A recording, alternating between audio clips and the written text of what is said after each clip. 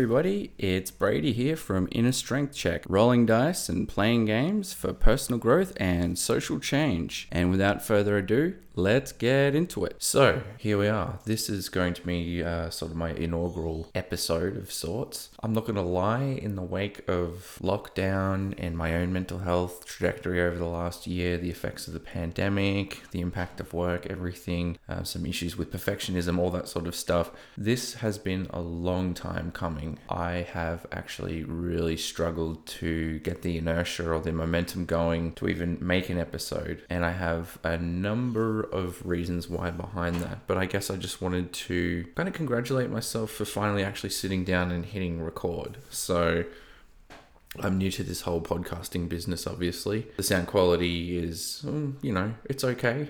Might leave a little bit to be desired with all the echo in the background, but we'll get through it. So there's been a few reasons that I've left the pod on silent. One of them is something that I think that I'm going to get into at much greater length in future, and that's called what I'd like to call perfectionism as procrastination. When people think of perfectionism, they think of someone following someone around the house, picking up all the crumbs off the floor behind them, or shuffling their pens and pencils, or, spending hours creating something details oriented, like a number of spreadsheets or what have you.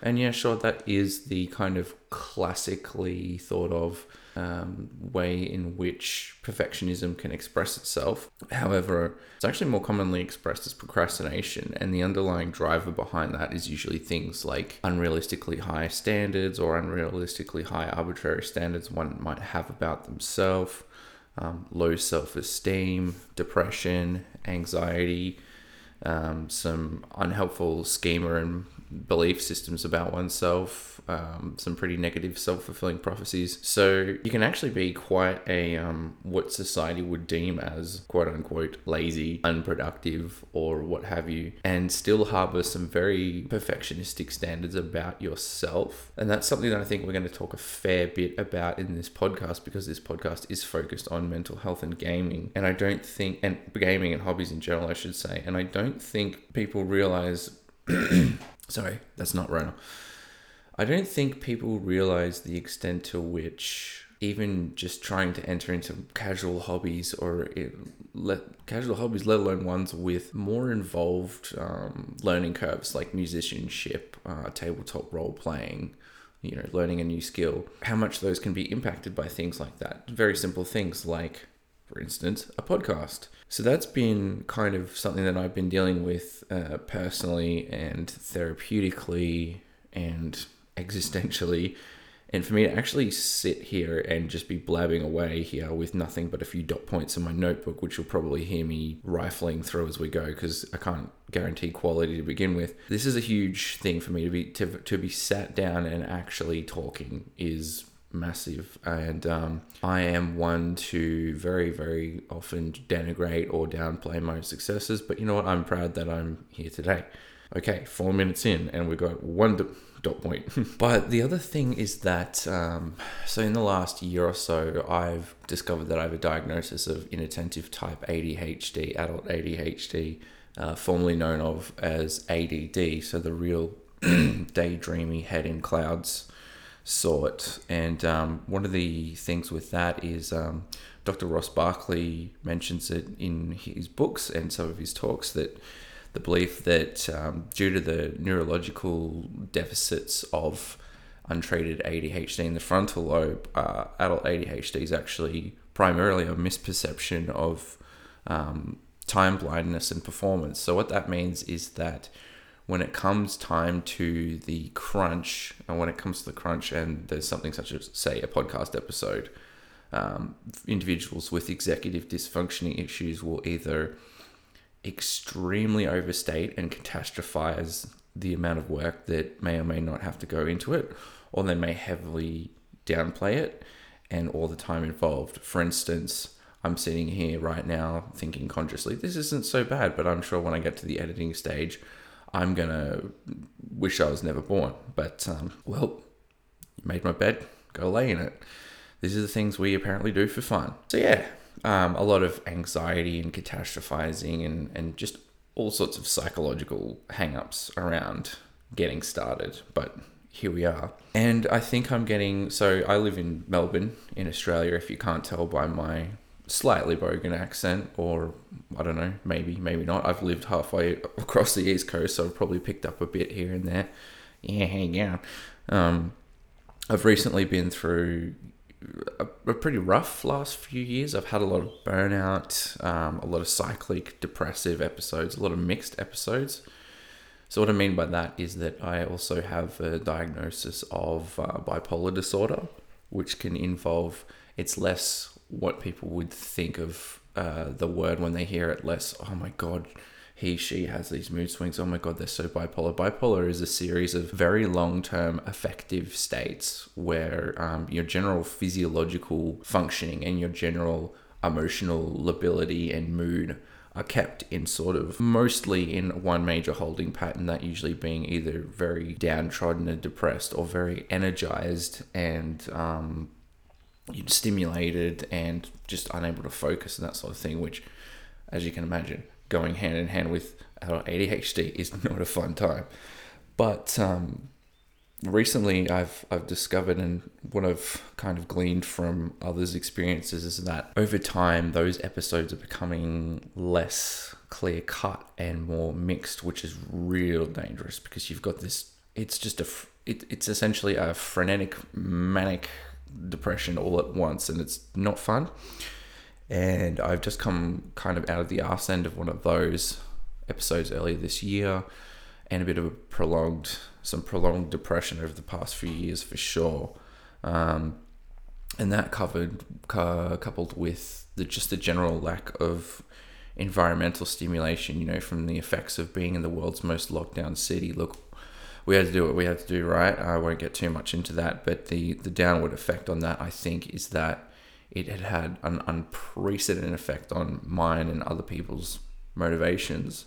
And I actually found during lockdown, and even right now, even things as simple as making a cup of coffee or, washing up or what have you, even if I'm not feeling that kind of physiological fatigue or that, just down mood, that low mood or that lethargy or anything of depression or that intense anxiety, that just the capacity for me at the moment to actually do simple tasks is just, it's interesting how much I just have this barrier where I'm on the outside looking in going, all right, come on, time to do it. So I've had this general stymied nature of my behaviors being really thwarted in general, even though I'm actually feeling a fair sight better now than I was a week, 2 weeks, a month, 6 months, a year, 2 years, 3 years ago. I was pretty fucked going into the pandemic, to be honest. I was pretty burnt out and depressed, so it's been a bit of a time, but as you can imagine, it's been a bit of a time, but here, survived, I'm safe. I'm grateful for that. And things have really kind of swung the other direction in terms of my good fortune. So no shade on the work that I do. I really do enjoy doing rewarding work, and I've had a great employer that's held space for me for a long time. But in my current work, I've recently received news that I have a new role coming up, and it's actually something in a sector that I've really been interested in. I've really been interested in getting back to working in for many, many, many years, almost a decade. And that's in the youth mental health space. So maybe I will talk a bit about that in the nature of my work, being a qualified social worker by trade. But I guess with that, and finally having a splint removed from my finger, so I'm uncoordinated. Again, going back due to the whole executive dysfunction thing, I'm pretty clumsy as a result. And my motor cortex and my frontal lobe often don't line up, and I'm pretty clunky and clumsy. And I smacked my finger on something, don't know what, but it basically snapped an extensor on my middle finger, and I've had to wear funky looking splints for half the year, but they're off now, so I've got full use of my right hand. Yeah, get the jokes out of your system. Anyway, so with that and the prospect of a new job and coming out of lockdown, and I think, all those sorts of things have made it kind of a confluence of, and I, after spending so long indoors, just with that real depressive, pessimistic thought that this is my lot in life, this is where I am, I'm just coasting along, I'm in lockdown, I can't do X, Y, Z. And I imagine it's the same for many others out there, but just the very prospect, even if you don't want to, because I think since lockdown has ended, a lot of us have just gone, nah. I mean, it's cool that we want to and we can, but there's still some caution there with the number of cases, but also, motivation itself is a bit fleeting. But just the very fact that I've been able to do simple things like I went out a few weeks ago, which I don't do very often at all unless it's for a gig. I've gone back to the gym. I've been super, super paranoid in all of those occasions, but I got back out there. So life is kind of re-escalating back up to a point of normality that, it's kind of strange. It's a strange space. We've got very high cases, but we've got this notion that things are returning to pre-pandemic usual life. And I think the pandemic has actually been great in some respect. Well, it hasn't been great at all. I shouldn't say that.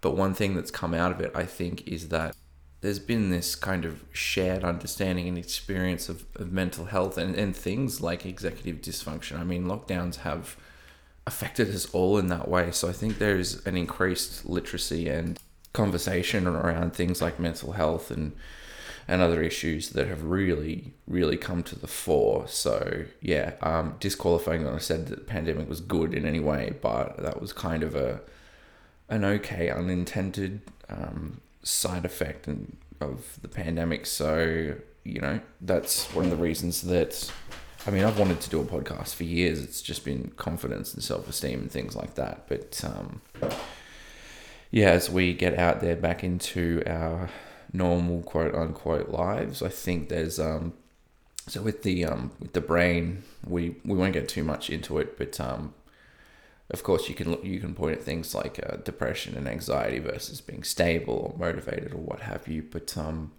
there are two sort of basic systems, and this is more of a cognitive approach, is that there's the behavioral inhibition system and the behavioral activation system. And there's some theories around that, such as the broaden and build theory and some cognitive theories around spreading activation. Basically what I mean is not to the point of burnout, really, but the more that you've got going on, or the more that you're kind of involved with, and or the more environmental stimulation you have around you. So not being at home and only seeing the Amazon and Uber Eats guy within a given week, actually being outside and performing basic tasks, I've got to go to Bunnings to get this. All that sort of stuff has, to a reasonable degree, an activating effect. So much in the same way that anxiety can generalize from I'm really, really worried about exams to, oh God, my budget, and spreads out in that sort of ethereal cloud of worrying about everything where we normally wouldn't need to, or normally isn't evolutionarily or situationally appropriate. We actually can have similar inhibition and activation on our daily functioning and lives. So I think that kind of stands to reason as to how I've actually been able to start this episode. And what's this episode about? Well, look, this is a two-pronged kind of podcast, I guess. I am talking a lot about the virtue, the valor, and the fun, and the self-exploration, and insight, and all sorts of other things that we can get from hobbies and leisure in a day and age of productivity obsession and going back to perfectionism, a world of economic meritocracy where we're with a destabilized job and housing markets where we've all been sort of led down the road of, if we're not in a position of advantage, we just need to work harder. And I think even since the inception of this podcast, and very recently, there's been a bit of a growing conversation about how relaxation can be productive, how engaging in hobbies can be productive, and it is. And I do want to sort of highlight that hobbies and leisure do have that kind of, I guess you could say, productive aspect to them, but that's not the primary aim.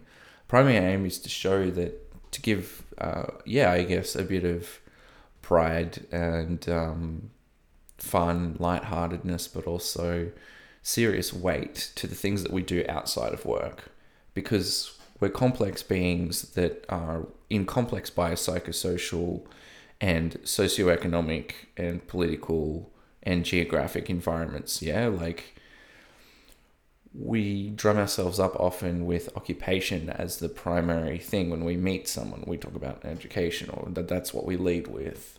And that's fine, I guess, but I'm really here to demonstrate the value of simply incorporating more fun and more meaningful activity into our lives, because I think a lot of us are sort of kind of living this, and totally understandable, under the capitalist heel of, you know, a casualized workforce that wants to squeeze more and more widgets out of every person.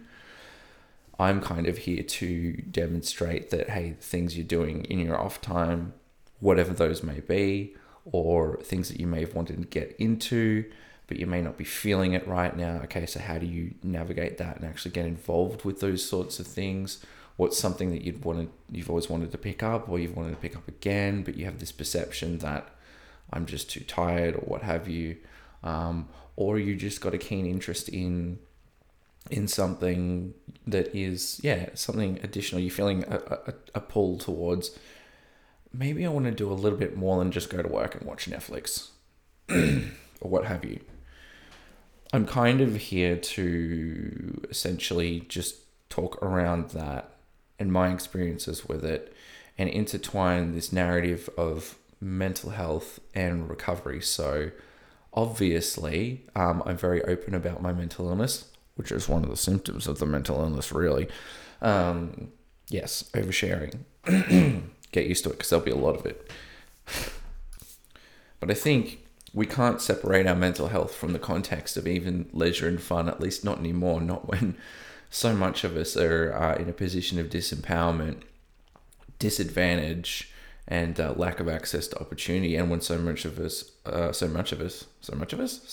us are experiencing, you know, widespread difficulty entering the job market and things like that.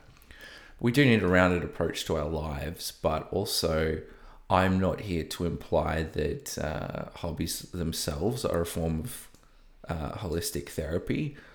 I am here to actually marry that up with some, I guess, personal experience, some discourse, and some maybe some tips and things around mental health and recovery.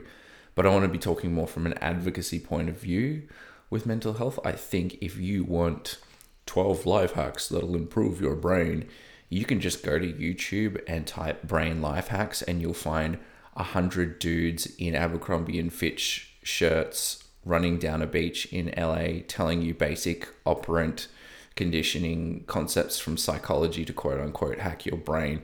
And I think that most of us are mental health and psychological theory literate enough for that to be a bit blasé.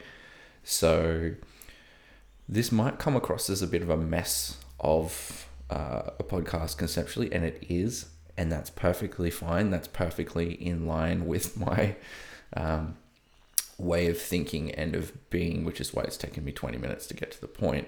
Thing is that point of comparison has been a real bugbear for me, and I felt bad about it, and I've not hit record because I haven't really kind of owned the facets of myself that are actually advantageous with the way that I'm wired. So I'm kind of not there yet, but that's beside the point for today. So today, what I thought was pertinent to do was to actually set the scene, and to set the scene less so with those topics, less so with the broader concepts of mental health or recovery or hobbies or leisure, and more actually to drill down and introduce my mental health trajectory, my recovery trajectory, my neurodiversity trajectory, I guess you could call it. So this is going to get pretty Dr. Phil. This is going to get pretty on the couch. So I will be kind of recounting it's going to feel a little bit possibly like a psychosocial assessment, but I figured that in doing a podcast where I'm talking a lot about things like empowerment, social role valorization, recovery, all those sorts of fuzzy concepts, that you've got to practice what you preach. And I can't profess to be a clinical psychologist. I can't profess to be a psychiatrist. I can't profess to be much more than just little old me.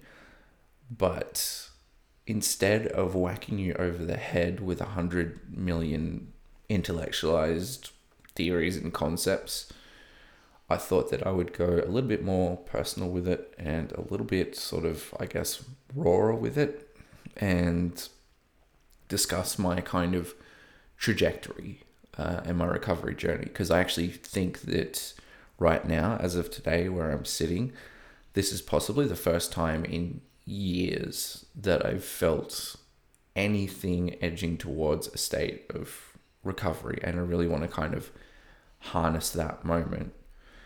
So, where do we start? Well, we can start right from the start. So, I was born in 1989, so I don't know, what would you call that, late millennial?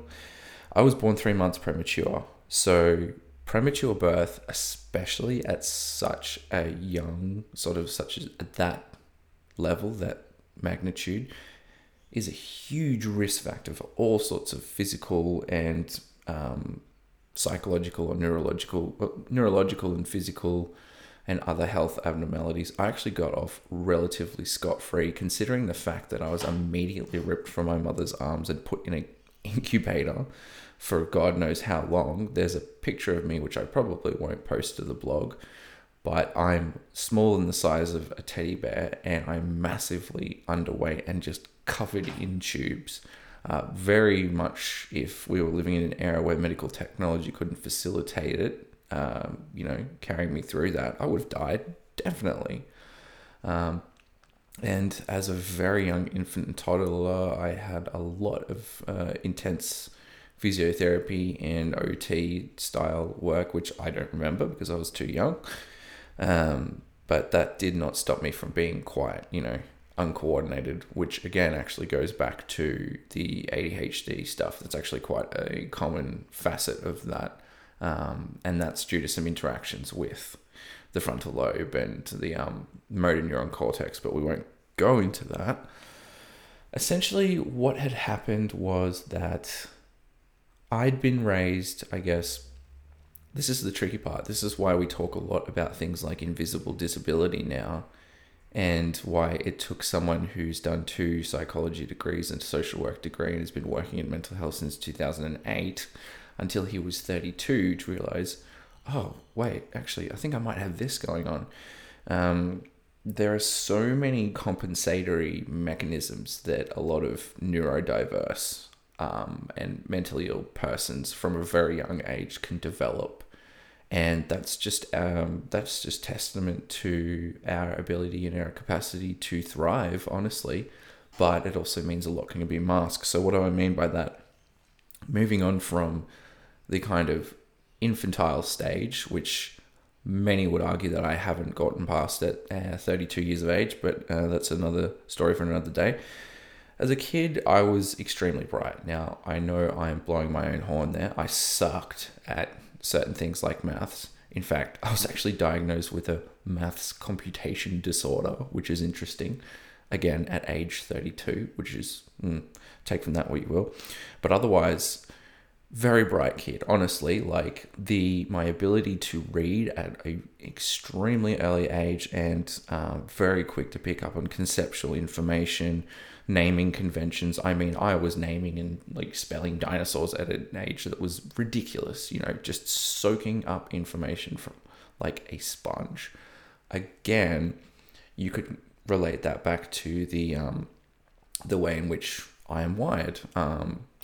But we won't get too much into that. I had I had an upbringing where a love of science and a love of learning was very highly encouraged. So with that encouragement, came dopamine. With that dopamine came interest, and the cycle continues. But I think a lot of folks that are born neurodiverse have a natural openness to experience. Not that others who don't have those issues don't, but I think that's actually one of the side kind of almost benefits of having that executive dysfunction, is that you've literally taken the floodgates back. The gating mechanism, the frontal lobe itself acts as an arbiter of judgment and control. And if you don't have that, you're just walking around like, wow, I actually do believe that the way that in which my brain is strangely and fuzzily wired actually allows me to have more of a sensory sort of a sense of wonder about the world. It also means that in the absence of that kind of gating mechanism, that a lot gets taken on board, and it's very, very, very, very easy for me to burn out. And we'll get more into that later. But yeah, as a kid, I was very curious, very intellectually curious, pretty creative, did a lot of drawing and art and things like that. Again, those were things that were encouraged in the household. I was extremely socially anxious at school, I was bullied a lot, especially due to said love of science and things like that. That obviously came out in the class. I was often branded teacher's pet and whatnot. Extremely introverted, very socially anxious, and a big daydreamer, and real difficulty picking up on social cues and keeping up with them.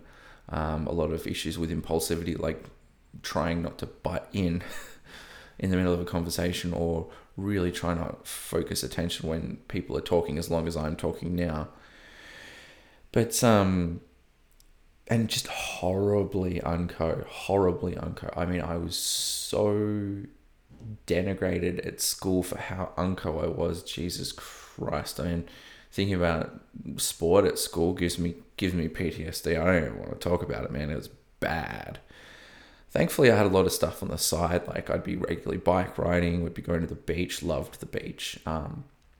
Mum's a huge nature fan, so lots of opportunities to get out into nature, which is a very stimulating environment for kids and a very stimulating environment for people in general. And there's actually quite a number of good research articles on that topic. Nature itself actually activates, downregulates a lot more of your voluntary attention processes and increases involuntary attention, because you've got more things to attend to. And that actually has a downregulating impact on things like anxiety and whatnot. So there is actually there's quite a virtue to having nature in your environment. And right now, the part of Melbourne that I live in, I'm pretty much not even in Melbourne, and I'm out in the kind of the sticks, and I'm looking out to farmland right now, and it's giving me that kind of, that sort of nice downward nature, man. That's why people are hippies about nature. That's the mechanism behind it. One of many mechanisms. We're not here to talk about nature or bush therapy, but perhaps that can be a topic for another time. Might even go into things like the neuroscience of it, and the ecology of that sort of stuff. Okay, so we've very much determined that it's very easy for me to get tangential and off track.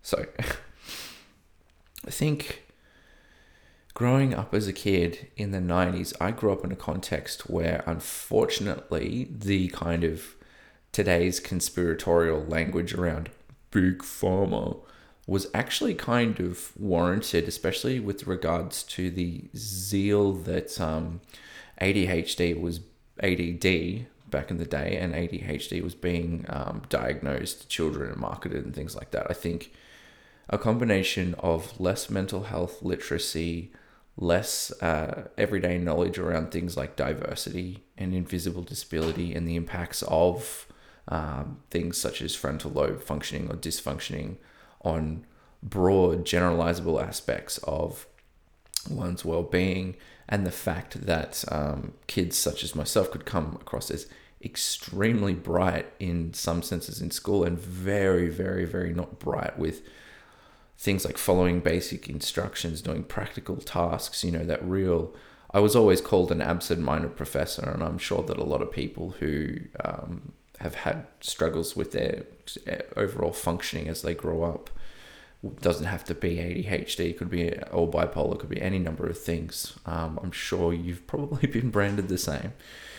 And there was a lot of anti-psychiatry rhetoric in the 90s, so I do not blame anyone, number one, for not picking up on quote-unquote ADD, because it's nigh on imperceptible for most people until, I think the average age of diagnosis for males is 31. I was diagnosed at age 31, so I was lucky that it was kind of caught, I guess. So I was always a daydreamer.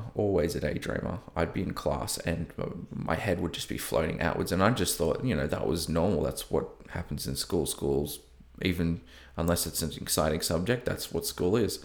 Going into my teen years, having a backlog of being that kind of, he's always the one answering questions about and seems super, to an almost savant, not savant, maybe the idiot part, but savant extent of just keenly answering questions in class. I often got branded as teacher's pet or, nerd, whatever. And the public high school I went to was fucking rough. I was getting the shit kicked out of me first week of school, and just constantly taunted and teased. We won't go too much into my public high school experience. Suffice to say, it was a survival experience, and it was not good. Lots of bullying, lots and lots of bullying. And I kind of straddled some interesting camps. So I think with the school that we were in, it covered such a wide catchment and a broad sort of socioeconomic spectrum, mostly on the lower to lower middle end of the socioeconomic spectrum, that kind of, so I myself grew up in a single parent family. So my mum, my sister, who I love and I miss right now, one of them's way off in an island in the middle of nowhere, and one of them's 2 states away, well, interstate. Use your maths, Brady. But so I was kind of born in that sort of, parent on welfare raising kids, so that position of kind of socioeconomic disadvantage. So by virtue of that schooling environment and having that experience, I clicked well with folks in a similar situation, but also having that kind of intellectual sort of geeky, what have you, just being a nerd in general, kind of clicked with the nerd group. So sort of this, and that I think perpetuates today. I've got I think I'm about 50% nerd, 50% bogan. I'm sitting here in thongs with a scraggly beard talking about tabletop role playing, so there you go. But, oh man, totally forgot that I can just press pause to take a piss. There we go. There's the bogan coming out. Take a piss, mate. So, yeah. Where were we? So, teen years. So, yep, lots of bullying, blah, blah, blah. Still doing well at school. Hanging out with some, I'm hanging out with a mix of everyone, kind of morphing into this strange bogan geek hybrid that I continue to be today. Loved surfing. It's funny, when I was a teenager, Mum mentioned, prepubescent, Mum mentioned, you're a growing boy, you're about to come into puberty, and you're going to have this absolute Vesuvian amount of energy. And it's funny that, if I think about it, because although I was kind of diagnosed adult inattentive type ADHD, I think I definitely have a lot of that H in there. And I would always just be walking the dogs. I would ride 10 kilometers to the beach, surf 6 hours, eat some hot chips, surf again, ride the bike home, and then do something like mow the lawn. And I can't even fathom doing half of that today.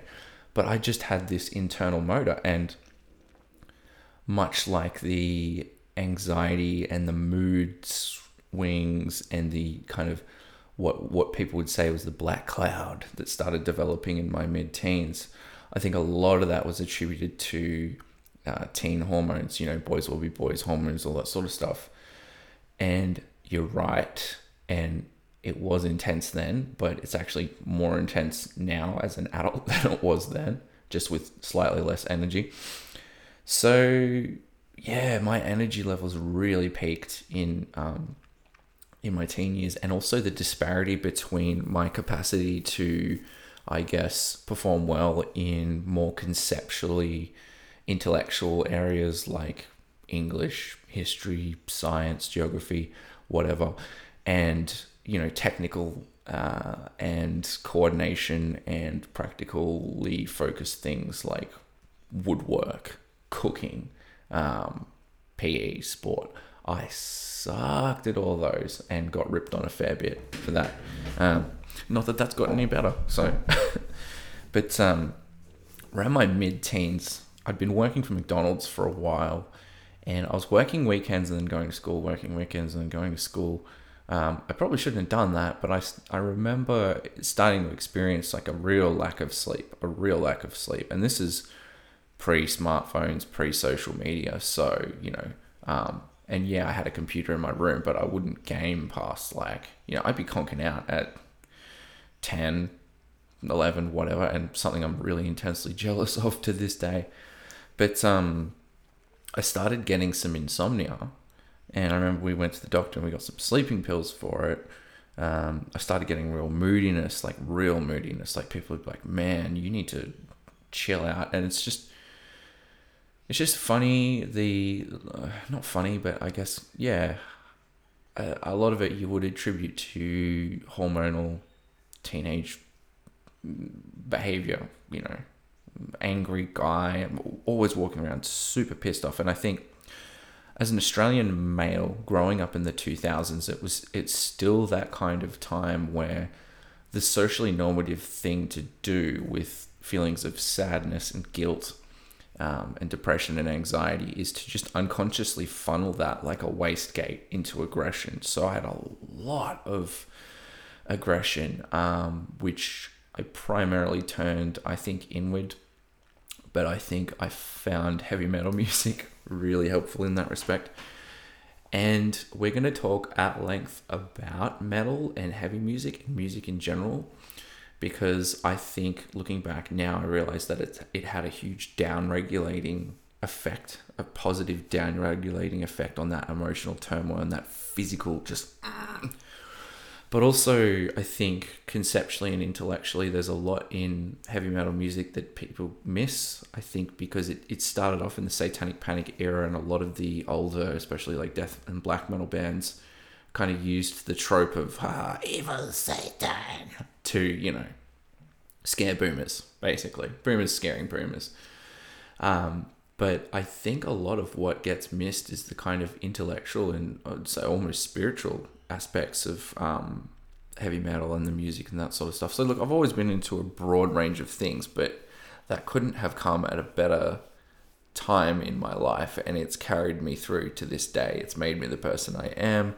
It's helped keep me where I'm at. I'm not joking when I would say that it's essentially my key, my life force. But we will talk at length a lot about musicianship, music listening, listening habits, music communities, experiences of recovery through music, and all that sort of stuff. Music's going to be... I think I've downplayed the impact and the importance of music for this podcast, but it's going to be huge. But yeah, so I got into that. I was into surfing, also playing heaps of Halo on CRT TVs, hook up 4 Xboxes at your mate's house and, let's watch Dude, Where's My Car? And then, let's play Halo. Let's be sick, bro. So yeah, and then, around the time, mid-2000s, I discovered Goon. And I'm not going to say anything more about that. Suffice to say, I was fortunate enough that I was actually thinking of leaving high school, like dropping out and just doing an apprenticeship. Whether or not that would have been fortuitous in this day and age, probably I might have actually been better than going to uni, who knows? But at that time, probably not the best. But I nearly dropped out of school because the bullying was so severe, and I was just what I now recognize experiencing chronic anxiety and depression.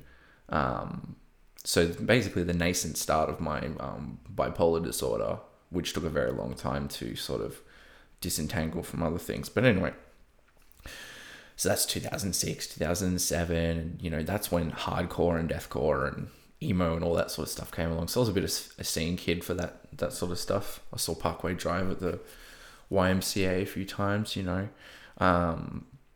and just surfing heaps. And when time came to go to uni, this is the thing. We were all raised in this millennial generation. In this generation, we were raised by people who had, I think statistically, it's 170% more affordable housing than before, a much more secure job market. Were really raised in their coming of age in that hyper-capitalist American 80s Reaganomics, you can do anything you want kind of, that kind of rhetoric and discourse around economic meritocracy, which is the idea that the amount of widgets of hours you plug in equals amount of dollars gained, which we're going to have a lot of lengthy discussions around that and how, number one, that's problematic, and number two, it's statistically and empirically not true these days.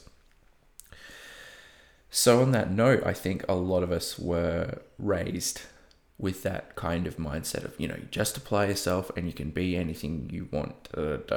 So I think a lot of our parents, especially my parent, who, would want for better for me and my family and my friends, and everyone's, oh, you're so smart. Yeah, but that was behind such a veil of dysfunction. We were talking, going back before, about, let's say, McDonald's. I mean, I've worked for every retail giant there is, and in kitchens, and done labouring and all sorts of stuff. I've done grunt work. I've done my time with it. I remember one time, actually, when I started at McDonald's, and this would have been 2004, 2005, I just wasn't getting it. I wasn't getting the order in which you put the condiments on a fucking cheeseburger or a Big Mac. I actually had to draw it out and do it bit by bit, and my boss had to watch over my shoulder, and I was still stuffing it up. I'm talking like, do the sauce, then the onions, then I'd be standing there just horrified, and people would be yelling at me and saying, oh, you're a shit worker, what are you doing, oh, come on. I distinctly remember, and this was one of the things that actually led to me exploring the ADHD diagnosis process, because here's a guy that, has been pumped up his whole life on, oh yeah, you're academic, you're smart, you're bright, blah, blah, blah, all this conceptual stuff. Then I get a job at Macca's, and I can't put a burger together. I can't put it back because my brain it gets halfway through the process of 3 of the ingredients, and then that's it. It's forgotten again, and it didn't matter how many times and so more than once I was pulled aside. What's going on? Are you okay? And I remember, I'll never forget this. One of the managers said, has anyone ever diagnosed you with a learning disability? And I remember that hit me like a hammer. I thought this. I lacked a lot of confidence, even more confidence than that I do now. And I had no assertiveness skills like I sort of have now. And I was, what? Learning disability? I felt like bringing my school report cards and going, have a look, sweetie. But the thing is that she was right. It was that practical, working memory focused intelligence, which is a form of intelligence unto itself, that I was severely lacking in. And, friends of mine, I had a lot of friends that were in trades, a lot of friends in apprenticeships and stuff, and they'd see me doing stuff, or mum would see me doing chores, and everyone would just be like, what are you doing? Like, seriously? Anyway, the digression of that from the topic is that I think, as a millennial and as a neurodiverse person, university seemed the right option because it was harnessing that intellectual capacity, which more than made up for, things that I lacked, like being functional. So I did well at the high school certificate, which is, if you're in Victoria, VCAL or whatever it is, and OP or something, whatever it is for Queensland, I can't remember. Funnily enough, it's like I have some sort of memory issue. So 2007 to 2011, that's when I moved to the Sunshine Coast, and I'll tell you my logic for going to uni. So every single degree that I picked for my selections was journalism and communications, and the only one that wasn't was the one that I ended up doing, which was psychology and business. And I actually looked up the Sunshine Coast. I literally Googled, this is when you were starting to Google stuff instead of just believing what someone said at a party and going, huh, and then later going and searching it and going, wait a minute, and then pinging them on MSN being like, dude, what the fuck? What's the furthest I can get away from Coffs Harbour, my hometown, that still has surf? Funnily enough, Sunshine Coast. I thought, okay, cool. One of my mates from school was already up there, and I got the offer. I got the offer all over the place. Got the offer in Melbourne, and I was like, what? It's too far away. It's like another planet. I'm not going to Melbourne. Got offers in Sydney. Thank God I didn't go there. Sorry, no shade on Sydney friends. It's not for me. And then I ended up on the Sunshine Coast, which is sort of another regional surfy coastal town. So I continued my surfy bogan / nerd antics, much more on the bogan end of things. Look, one of the cornerstones of things like ADHD and bipolar is it really lends itself handily to substance use / abuse, especially binging. Now, for the most part, I'd consider myself actually to have been a pretty good boy in that respect. However, when it came to alcohol, oh boy, yep. We don't need to go too far into that. Suffice to say that without being a functional alcoholic, I think if you saw me at any party in between 2005 to say 2013, I was a mess, absolute mess. And part of that was getting into the uni student culture. Part of that was just being a bogan. Yeah, mate, go it, charge it, mate, charge it. Part of that was a poor coping attempt on my behalf, but again, pretty common in Australian culture, like for students and for anyone. But a lot of that was also masking some things that were coming up. So, I mean, my time at USC, University of Sunshine Coast, 2007 to 2010, that's some of the best times of my life, but that's when I really started struggling with anxiety. I really started struggling with being able to keep up with a self-directed learning pace. I really started struggling with my functioning in general. So I dropped my business major because I was idealistic and like, oh man, businessman. I did marketing. I remember doing marketing going, I can't conscionably continue with this degree.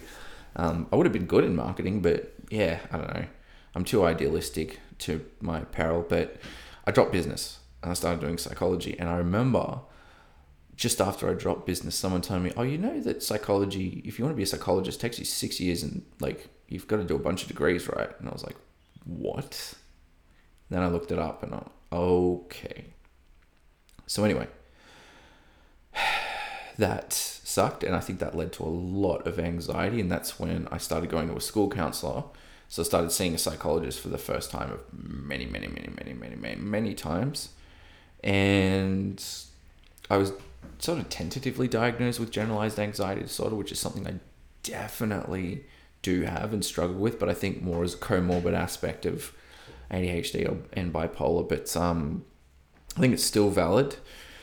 But in between this executive dysfunction, binge drinking, not being on medication, the stress of uni, going on antidepressants, which a common way of people finding out they have bipolar is they go on antidepressants and the antidepressants cause a manic episode.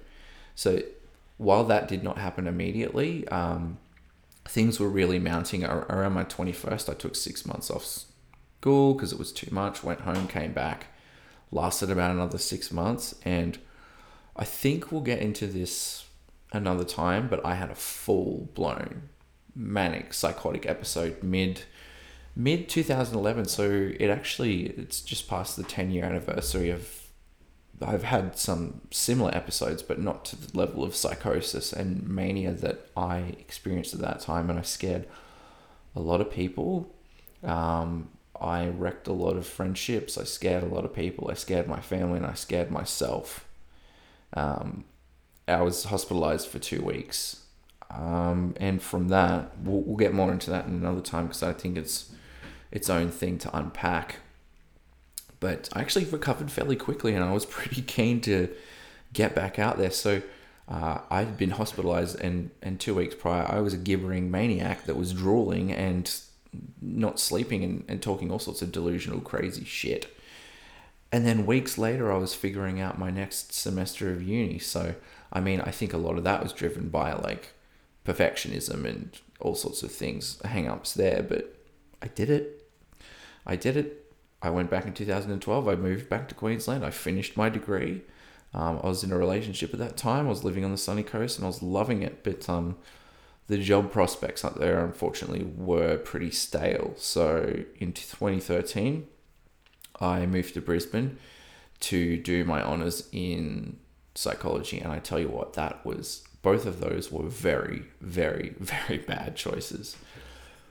Not because there's anything inherently wrong with Brisbane, so to speak. Yeah, sorry, no shade, but I've got a lot of people who will be listening to this who are from Brisbane, so enough said. Look, being a coastal boy and enjoying that my whole life and then moving into city suburbia during this time, so honours was a next step up in needing to be self-directed and just intense, immense pressure. And I'd started a job that was, so by this time I'd been working in disability support for 4 years by now, 4 years. And I was already burnt out with it, to be honest. And that job was just so stressful. And then on top of the stress of doing an academic thesis and coursework and stuff. And then my supervisor quits just around the halfway through the year mark, and my new supervisor, who's a statistician by trade, informed me that it was statistically impossible for me to get an actual P is less than 0.05 result. Like, I would not have the statistical power because of the way the experiment was designed. We won't get into it, but essentially he sat me down and said, look, maybe you should come back next year.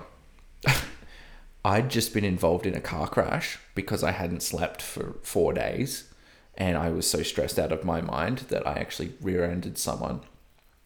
And that was a month after my insurance lapsed. So I had bailiffs and debtors at my door, stickering everything of mine and my girlfriend's at the times. And then I had, because of some issues with my payroll in my previous job, I had a Centrelink debt. So I was barely affording to live. I was not enjoying Brisbane because I was not enjoying being stuck in a hot, humid box without the beach nearby, which I really hated and struggled with the entire time I was there. I had multiple debtors after me. I'd crashed my car and my supervisor had left me high and dry. And you know what? It was just, I didn't have the confidence and assertiveness I do now, which isn't much to begin with. But yeah, I was just a wreck and I just took it all lying down.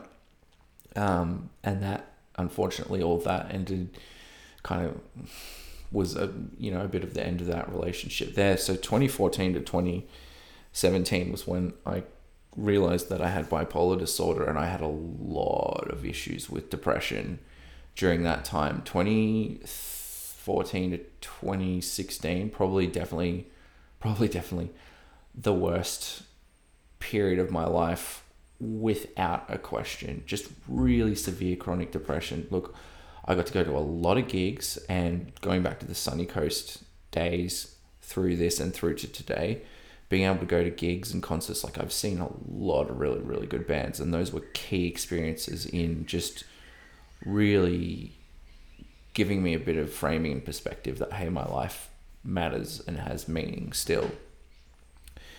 And I made a lot of really good friends in Brisbane who I still miss to this day. I had a lot of good experiences up there, but especially around 2015 to 2016, I got into a relationship that was fairly toxic.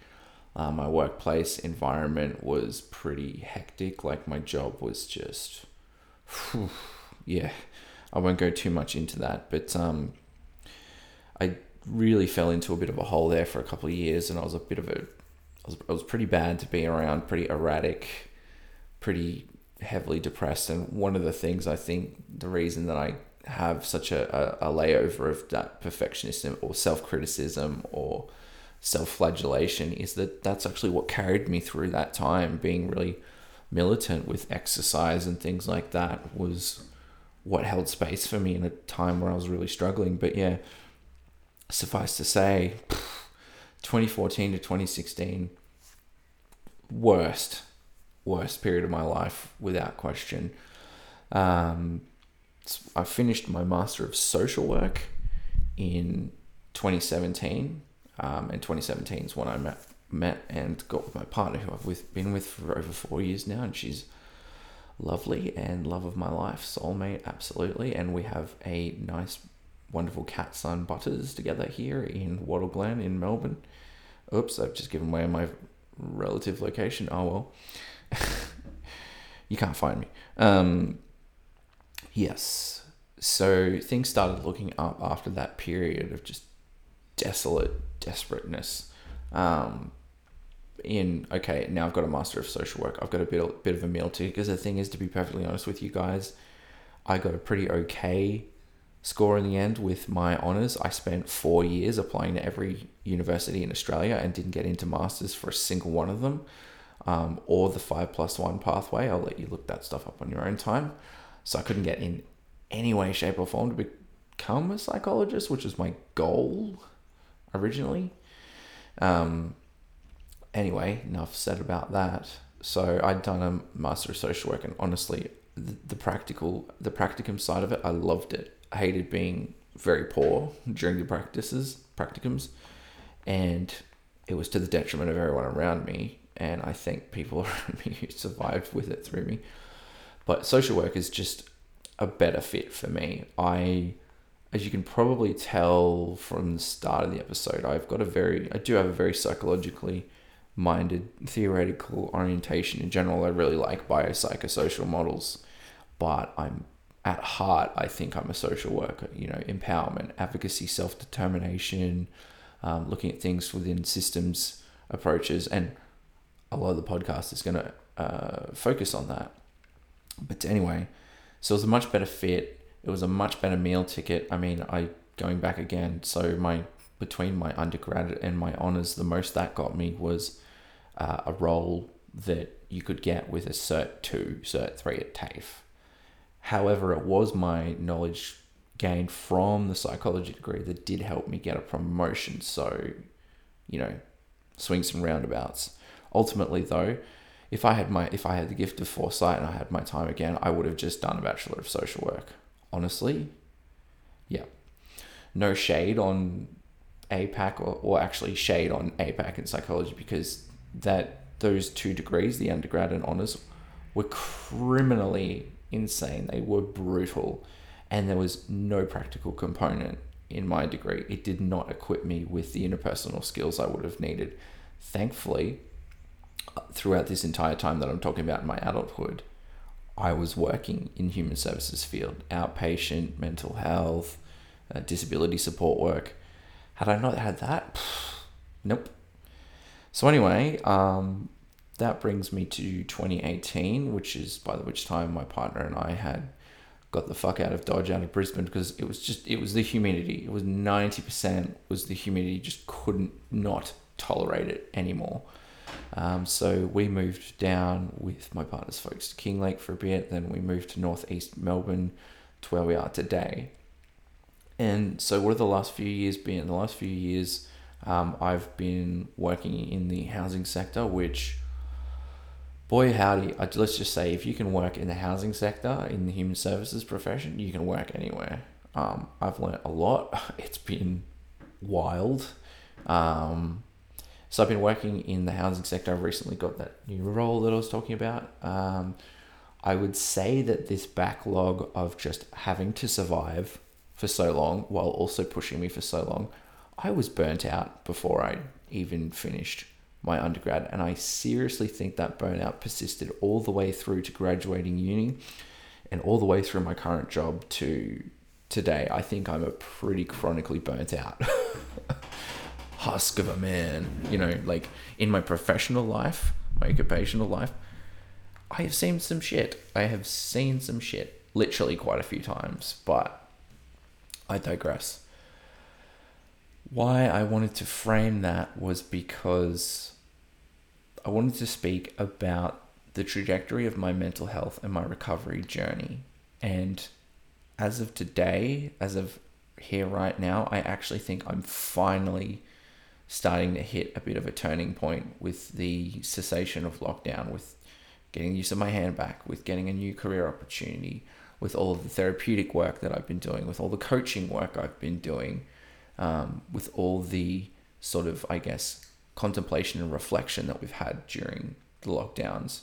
I really do believe that this trajectory is, I have no illusions that it's going to be, oh, life's all fun and bubbly now. But I definitely believe that it's something everyone's commented on. Your 30s is when you really sort of start finding yourself. And to be honest, around 30, turning 30 was when my depression was the worst it's been in years. The last couple of years have been fucking rough. But that said, I think that things are starting to sort of mellow out and hit a point of a nice period of recovery. Not so much recovery. Recovery as a concept, we'll talk about recovery. It doesn't mean the cessation of symptoms. It doesn't mean ameliorating your mental illness and being diagnosed with things like bipolar and ADHD. They're not treatable. They're not curable. You can manage them with medication, for which I'm actually missing some because my psychiatrist, who I formerly had, has dropped off the map, and now I can't get a repeat script. And if you have ADHD, you have to wait a very long time at the moment because they have long wait lists. So that's another thing. That's another reason why we're an hour in, and I've said I'm an R about 400 times. I don't have that medication to support that part of my brain, which was another reason that I was going to put this off, but it's going to be a few months into next year before I even get that.